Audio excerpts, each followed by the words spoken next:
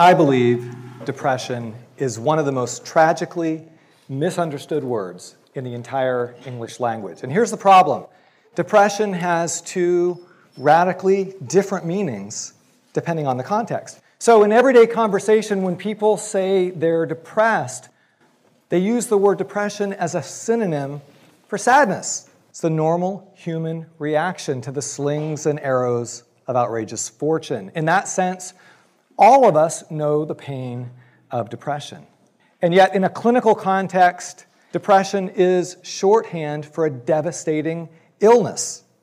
We refer to it technically as major depressive disorder. This is an illness which robs people of their restorative sleep, robs them of their energy, robs them of their focus, their concentration, their memory, their sex drive, their ability to experience the pleasures of life. For most individuals, it robs them of their ability to love and work and play, and it may even rob them of their will to live, and I'll tell you why. Because we now know depression lights up the pain circuitry of the brain to such an extent that most clinically depressed individuals, if you talk to them and they let their guard down, they will tell you, as they've told me hundreds of times, it's torment, it's agony, it's torture. And many begin to look to death as a welcome means of escape. Depression is the main driver behind suicide, which now claims over 1 million lives every year worldwide. Now, I know what you're probably thinking at this point. Man, this talk is going to be really depressing. So I'm going to give you a friendly little spoiler alert. It's not. It's truly not. Depression, yes, it is a treacherous foe, but what I've found in my 20 years of clinical research and clinical work is this is a foe that can be defeated. That's the good news, and that's the news that I'm going to focus on for most of the talk tonight. First, a little more bad news. Depression is now a global epidemic. In fact, if we look in the U.S., we now find that nearly 1 in 4 Americans will experience the agonizing, debilitating pain of depressive illness by the time they reach age 75. And it gets worse. The rate of depression seems to be increasing generation after generation. So every successive birth cohort is having higher rates of depression than the one that preceded it. Now, I want you to look at these lines. We've got 4 different generations on this graph. The green line on the right, that's the oldest Americans. And by the time they've made it out into their 60s and 70s, they have a lifetime rate of depression of 10%. That's horrible, but it's much lower than every succeeding generation. Now take a look at the line that really upsets me the most is the one on the far left. That's our youngest American adults. Do you see what's happened? By the time they're in their mid-20s, they already have a rate of depression of 25%. And remember, we're talking about a potentially lethal, debilitating illness. Left unchecked, it's an illness that can cause brain damage. And if we extrapolate that line, by the time they reach middle age, their lifetime rate of depression will already be over 50%. So what in the world is going on? What's driving the epidemic? What can we do about it? What causes depression? Well, on one level, when we ask this question, we're going to face the answer. It's really complicated. There have been literally thousands upon thousands of published studies that have identified a dizzying array of factors that are implicated in the onset of depression: biological, psychological, cultural, social, behavioral. But if we wade through this complexity, what we begin to find is there's a common underlying pathway, a primary driver, a primary trigger. I call it the brain's runaway stress response. Now, we all know the stress response. We think of it probably as the fight or flight response in its most extreme form. I want you to think about that response, and especially how it was evolved and adapted to serve us. The fight or flight response was designed primarily to aid our ancestors when they faced predators, other physical dangers that required what? Intense physical activity that would go on for a few seconds, for a few minutes, maybe in extreme cases for a few hours. It was a very costly response, but fine if it shut off when it was supposed to. Here's the problem. For many Americans, Europeans, and people throughout the Western world, the stress response goes on for weeks and months and even years at a time. And when it does that, it's incredibly toxic to the body and to the brain.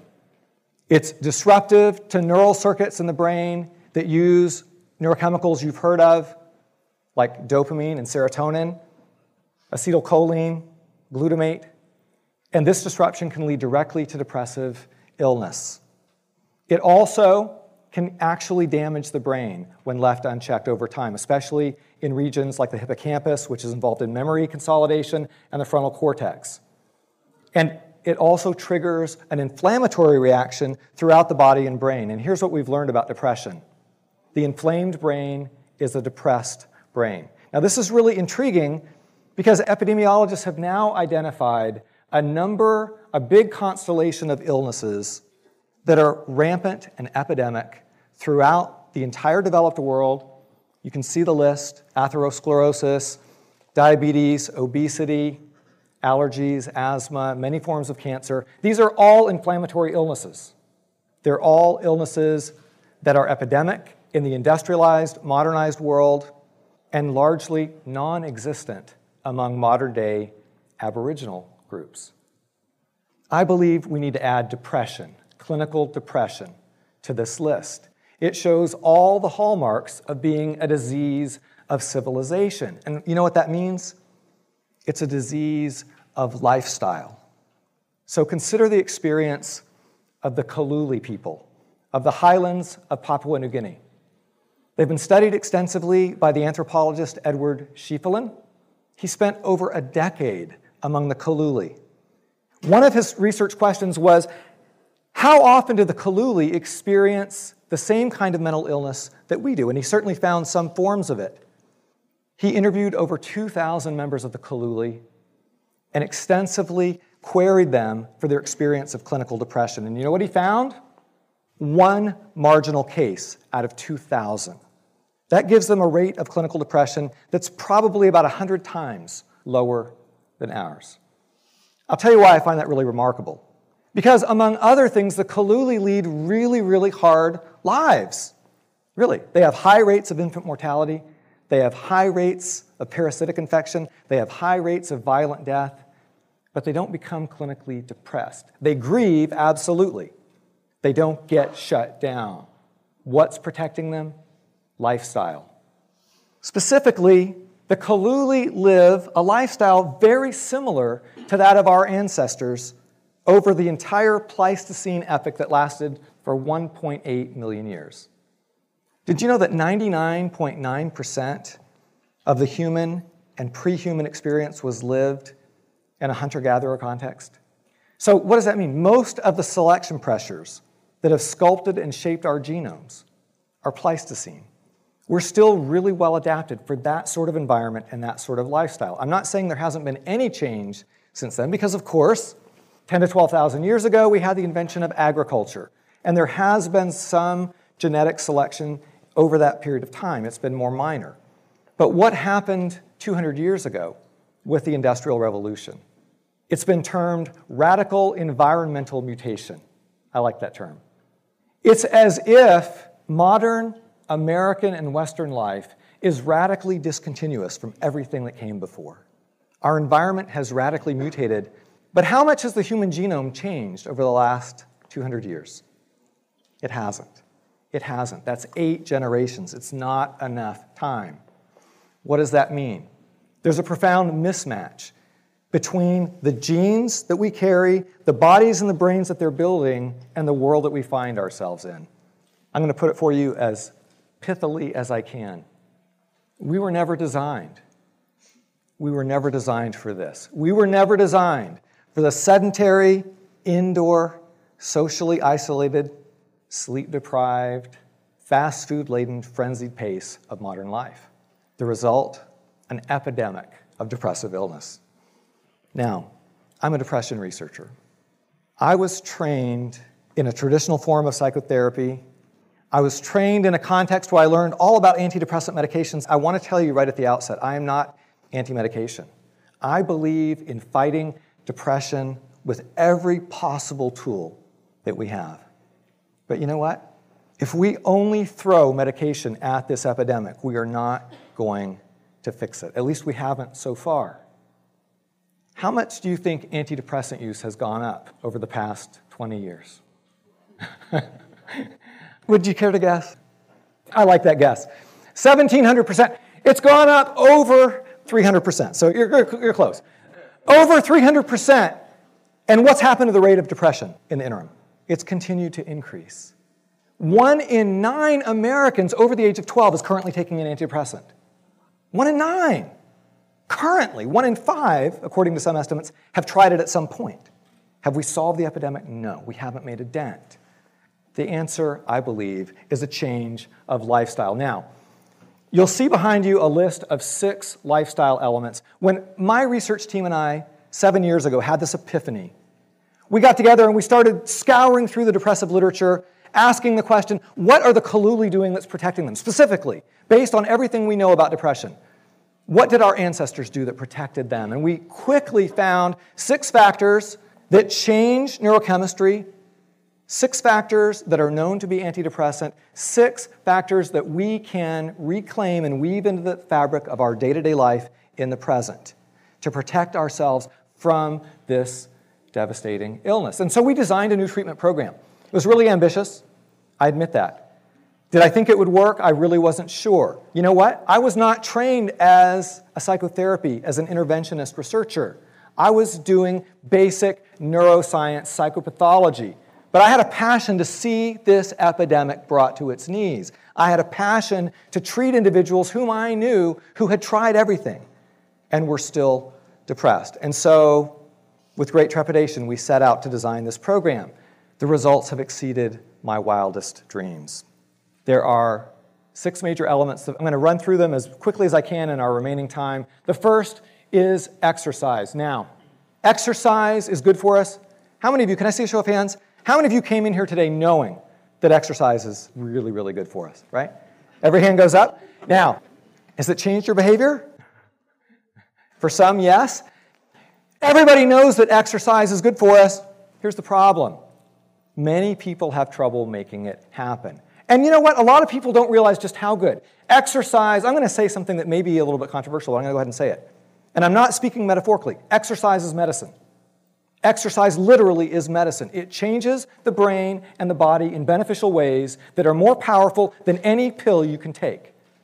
More powerful than any pill you can. In fact, I'm going to say something even more controversial. If you could take the neurological and physiological effects of exercise and capture them in a pill, all the beneficial effects on neural signaling in the brain, the anti-aging effects all the way down to the level of chromosomes in every cell of your body, the mental clarity enhancing effects, tell me if you think I'm crazy. I believe that pill would become the best-selling drug of all time. I think people would pay any price to have it. There's a problem, though. We don't exercise. We don't. CDC, again, tells us that 60% of all American adults get no regular physical activity. And yet, if we look at hunter-gatherer groups, they get 4 or more hours of vigorous activity every day. In fact, they look like elite athletes, even when they're in middle age and beyond. Here's the thing I love, though. If you ask them, they will tell you they do not exercise. They don't. They do not work out. Working out would be crazy to them. What do? They live. Here's the dirty little secret in the business. And I really want you, if you remember nothing else from this talk, exercise is not natural. We are designed to be physically active in the service of adaptive goals. We are not designed to exercise. When you put a lab rat on a treadmill and crank that thing up to the point where it's moving faster than it wants to move, you know what it'll do if you let it? It'll squat down on its haunches, and the treadmill starts to wear the fur and the skin right off its backside. So it kind of feels our pain, right? When you stare at a piece of exercise equipment, there is a piece of your brain that's screaming out, don't do it. You're not going anywhere on that thing. So how do we solve this conundrum? In our treatment program, we've done 2 things. We've made exercise natural and we've made it social. What's the most natural activity in the world? Walking. And guess what? Brisk walking, you know the kind like you're late for the bus, like you might miss your plane, that kind of walking will get your pulse up in the aerobic range, and that's where it needs to be. Based on your age, depending on your age, it needs to be, your pulse needs to be between about 120 and 150. That's enough to enhance signaling in your dopamine circuits, your serotonin circuits. It's been tested head-to-head against Zoloft twice. In the long term, it won. At what dose? 30 minutes, 3 times a week. That's a low dose. It can change your life. Now, I wish I had time to cover everything else that we need to cover, but I'm going to tell you about one more thing, omega-3 fats. Did you know that your brain is mostly made out of fat? Did you know the brain is 60% fat by dry weight? So if somebody calls you a fathead, they might be paying you a compliment. All right, here's the thing. Our bodies can make all the fats that we need, with 2 exceptions. They're called essential fats. You've heard of them, omega-6s, omega-3s. They play complementary roles in the body and the brain. Omega-6s are inflammatory. Omega-3s are anti-inflammatory. We need them in balance. We're designed to have them in balance.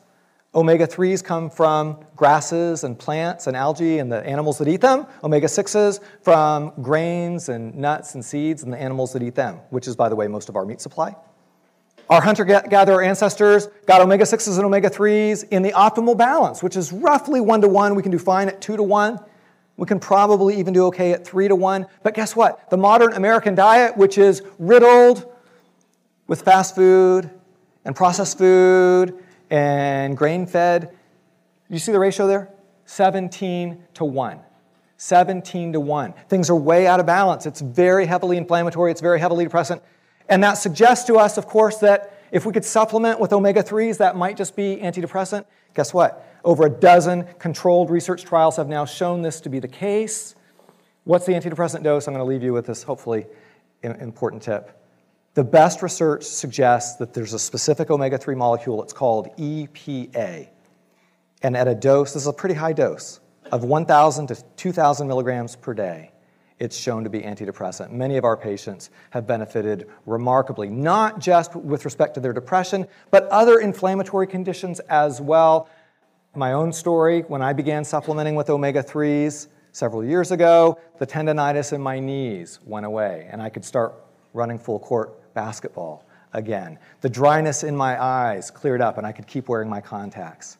It's remarkably health promoting in many different ways. Now, for those of you who want to get more details about this treatment program, I'm just going to zip ahead because I'm out of time. There's a lot more to share with you. I don't really talk about cows. We are designed as a very social species. We're designed to connect. Did you know that FaceTime, time in the physical presence of our loved ones, actually puts the brakes on our stress response? Did you know that our ancestors spent all day, every day in the company of their loved ones, their friends? Think about the extensive FaceTime they shared with the people that matter most. And what have we done?